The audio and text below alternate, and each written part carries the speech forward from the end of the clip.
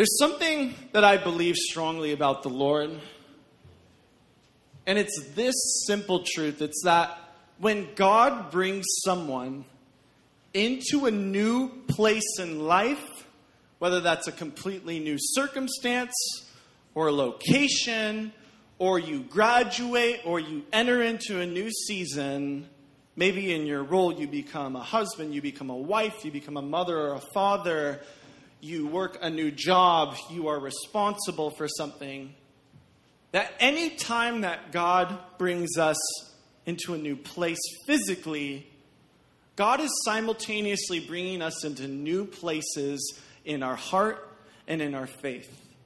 In the same way that you would explore a new territory and place in your life and a new responsibility, so God explores new avenues of your faith that haven't been touched before. Very rarely will God call someone to a season of life that they feel capable to do on their own. Amen? We see this throughout the Bible, God constantly calling and challenging people to stand in the gap and to enter new places that they felt unequipped for, that they felt like in their own current situation and own current faith, that they were not able to manage. And yet God, in his understanding of that beforehand, still calls people to that in order to increase their faith and to draw them closer to him. We see that in the story with Joshua. Joshua, as many of you know, was the successor to a great man named Moses. If you don't know who Moses is, he was a man called by God to lead the Israelites, God's chosen people and nation, out of the bondage and slavery of Egypt. And for 40 years they wandered in the desert. Yet God's ultimate plan wasn't just to bring them into a desert, but it was to bring them into a promised land that they would inherit forever. It would be described as a land flowing with milk and honey, a beautiful place and a beautiful home for God and his people and his family to dwell. God would consistently say, I will be their God and they will be my people in this place. And so we enter into God's story at the end of these 40 years, and Moses has passed away. He was the leader of them this entire time. All the Israelites had known was Egypt and desert living at this point. And yet we enter into the story at this pinnacle moment where the Israelites are on the edge of the land. Moses has passed away, and their 40 years of desert living has finally finished. And this is what the word says. It says, after the death of Moses, the servant of the Lord said to Joshua, son of Nun, Moses' aide, Moses, my servant, is dead. Now then, you and all these people get ready to cross the Jordan River into the land I'm about to give to them, to the Israelites. I will give you every place where you set your foot, as I promised Moses. Your territory will extend from the desert of Lebanon and from the great river, the Euphrates, to the Hittite country, to the Mediterranean Sea in the west. And no one will be able to stand against you all the days of your life. And as I was with Moses, so I will be with you. I will never leave you nor forsake you. Be strong and courageous, because you will lead these people to inherit the land I swore to their ancestors to give them. Now be strong and very courageous. Be careful to obey all the law my servant Moses gave you. Do not turn from it to the right or to the left, that you may be successful wherever you go. Keep this book of the law always on your lips. Meditate on it day and night, so that you may be careful to do everything written in it. Then you will be prosperous and successful. Have I not commanded you? Be strong and courageous. Do not be afraid. Do not be discouraged. For the Lord your God will be with you wherever you go. Can we say amen together to God's word?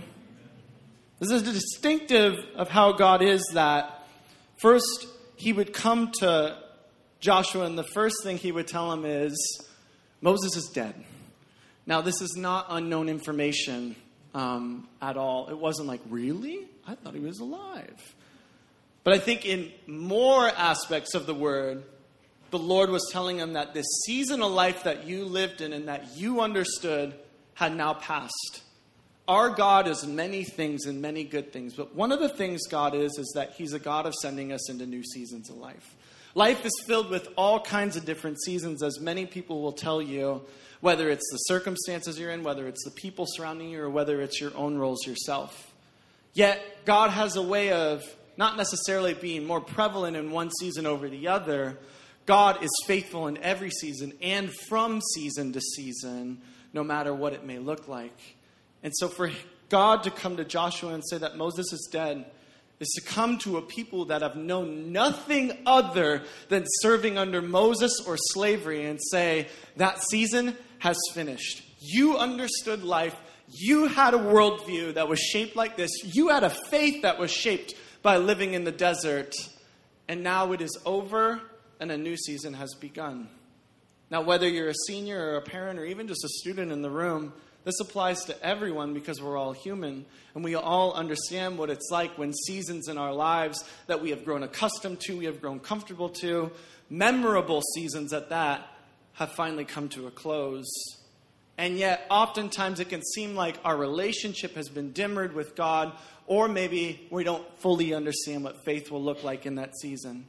Yet we believe, and I believe, that when God brings us into a new season, it's only to build our faith even deeper. We as a youth department believe that college and young adulthood, being a young adult or an adult, is not a time to be afraid of in your faith. We believe it's a time to embrace your faith even more as you have the responsibility and the ability to give more to God in your life. Amen? Many of you seniors are very excited to go off to college for the independence. Amen? To set your own schedule. Amen?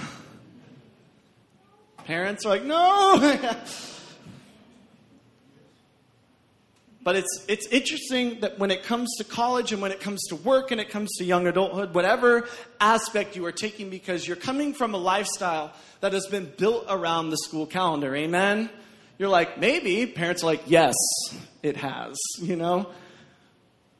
You're accustomed to going to school every weekday and coming back at the end of the day. You're accustomed to seasons. You're accustomed to having summer off. You've grown up in this way, and now you're entering into a new season where that can all change. As well as independence and responsibility is given into your hands, where you're able to make more choices about who you are. You get to make more choices about your faith, about what kind of person you want to be in this life. And in that, you're entering into a whole new season. Yet, oftentimes we can be afraid of that and say, I don't want that. I don't want to fall away from the Lord, or I'm not sure what's going to happen to my faith. And trust me, you will have questions about faith. You will be brought to places in your faith in the next few years for the rest of your life where you're going to say, God, I don't get this. God, I thought I knew about this. I thought I knew this about myself. And yet, those are often the places that God intercedes and proves himself and builds something within us in a whole new way. Amen? I had a couple just really quick things, points. One of them that I was able to get up.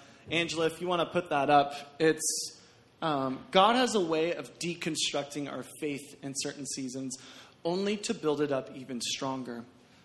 See, when you grow in the Lord, you have an understanding of the world. You have beliefs about it. Maybe you don't know certain things about the world, and that's your stance. But God has a way of coming in and not only building a new foundation, but building something even greater there. And yet, I want you to throw up that first slide. I was able to get these two. This is the first one. Now, maybe if you've watched HGTV on a Tuesday, you recognize what this is.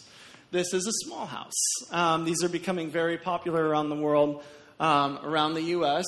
And one of the things that's interesting about that, I want you to imagine this for a minute. I want you to imagine that you didn't ever live in a house in your life, and that was the first house you saw, and you thought when somebody says, do you live in a house? You go, yes, I do, and that's what a house is. It's no different from what it is. So your understanding of what a house looks like, built, looks like that. Looks like something that you could hook up to your Toyota. Amen? And now here comes God into the picture and he says, I'm going to tear some stuff down so I can build something even greater. And you're like, I don't think so, God.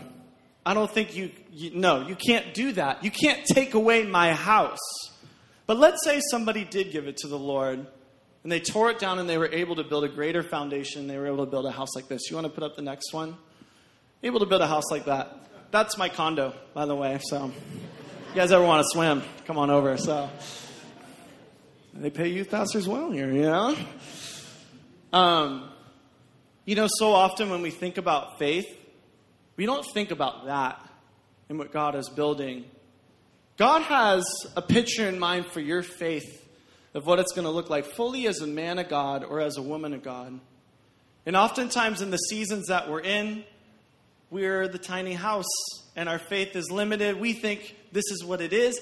It is what it is. There's no other way to change it. But God takes pride in coming in and saying, I want to deconstruct certain things of your faith so I can build it up even more. The minute we think that our faith becomes deconstructed, maybe it's by a new season of life that you move in and you're like, I understood following Jesus this way. Now I'm not very sure.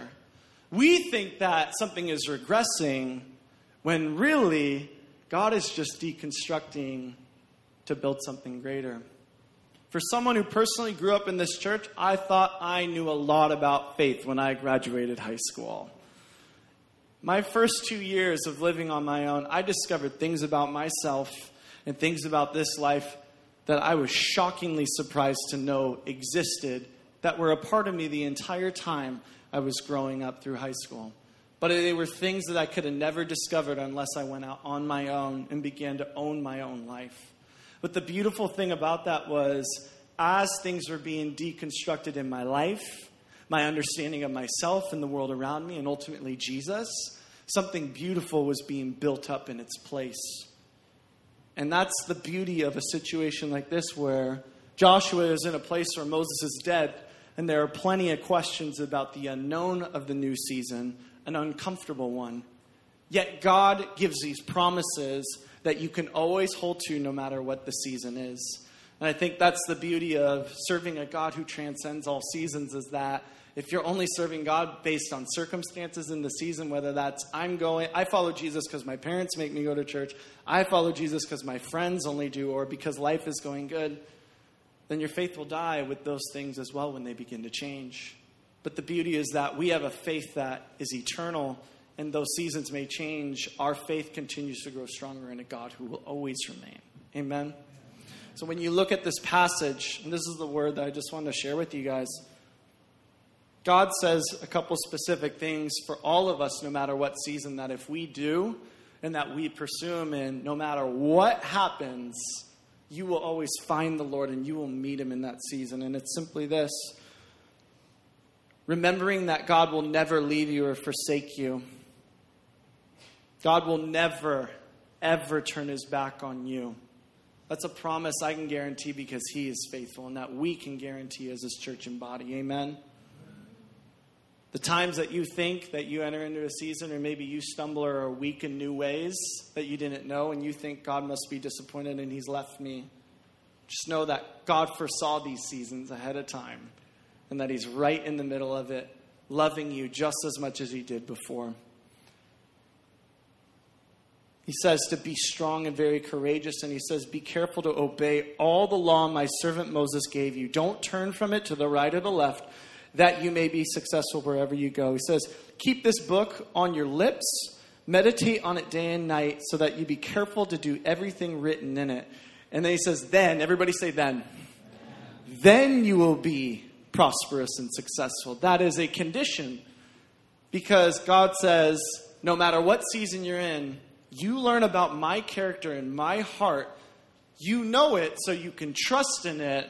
Then you will be prosperous and successful in whatever season you find yourself in, because the bedrock of your faith isn't just a book. It's God's word, and it's God's character revealed through those words that's in that book. Amen? This is the importance of the word. In fact, we just came from an international convention done this last week, and a really famous scholar came and spoke to us, and he said that the number one correlation to healthy faith, no matter what the circumstance, daily relationship with God's word. There's nothing else. That is the one thing that they could find between someone who maybe felt on the outskirts of Jesus versus someone who knew truly of the grace and the love and the mercy and found Him. It's knowing this word. And that's something, no matter what circumstance you find yourself in, we're blessed enough to have God's word always with us, as well as God's love. Amen. You know, for me, I never grew up reading the Bible at all. I thought the books were Matthew, Mark, Jimmy, and John. And I remember really having to humble myself in order to move forward and say, you know what, I don't know the Bible, and I need to learn about it, even the basics of it. See, that's part of the journey of deconstructing your faith and saying that I was wrong. I was wrong to think about the Bible that way, and I need to humble myself in order to make that right. In fact, I think that oftentimes in our faith, the ability to grow is to humble yourself and to say that I was wrong and God's word was right. That's why it says be careful to obey every word, because you have things you want to obey. But we have a God whose word is the one that's truly to obey. Many of you know A.J. Swoboda from Theophilus Church, who speaks there every once in a while. He spoke at our conference, and he shared a story about how a man in his 80s came to saving grace recently. And he said that really wowed him, because here is a man with 80 years of life experience coming forward and saying, I was wrong. I was wrong about life. I was wrong about my understanding of it. And now I'm going to humble myself and make it right. See, the beauty of faith is that it starts with humility. It starts with deconstructing, and then God begins to build something great in place. And so as you move into this journey, it's not just reading the word regularly, but it's a humility towards the word to say, this would be right to obey this way, and I was wrong in this way. God loves humility. God is the most humble God out there. Because what his word says, when you humble yourselves before the Lord, he will lift you up, is what it says in 1 Peter 5. Not only that, but it says to do not be afraid and do not be discouraged, for the Lord your God will be with you wherever you go. It also says to be very courageous. And I believe that no matter where you find yourself, even if you don't feel like you're a very strong follower of the Lord, or you don't know where you're at, doesn't matter where you find yourself, because the decision to be courageous is a decision you can make wherever you're at. We have seen, and parents can speak to this in the room as leaders, people who have followed the Lord for years but not make the decision to be confident or courageous in their faith. Likewise, we've seen people new in their faith who may not have the knowledge of Jesus as well as others be courageous, because that's a commitment and a decision you get to make every day. I'm going to be courageous with my life. I'm going to be courageous with who I follow. And I'm going to be courageous with who I'm going to become like. And that's Jesus. And so I'm actually going to invite the worship team up as well. I'm going to invite Hayden to lead us in a time of prayer over seniors. But as he comes up, I just want you guys to know that no matter what season you might find yourself in, that the God we serve is bigger than that. And no matter where you may find yourself in future seasons, when you say, God is taking stuff away, it doesn't mean that God isn't who he says he is. All it means is that God is breaking something down to build it up even greater. God is our foundation. God's character, God's faithfulness is our foundation. Paul would even go as far as to say that if the resurrection isn't real, my faith would crumble. And that is a great thing to hear. Because if God isn't who he says he is, my faith should crumble too. And if it doesn't, I'm scared. But because God is who he says he is, our faith will always remain strong. Amen.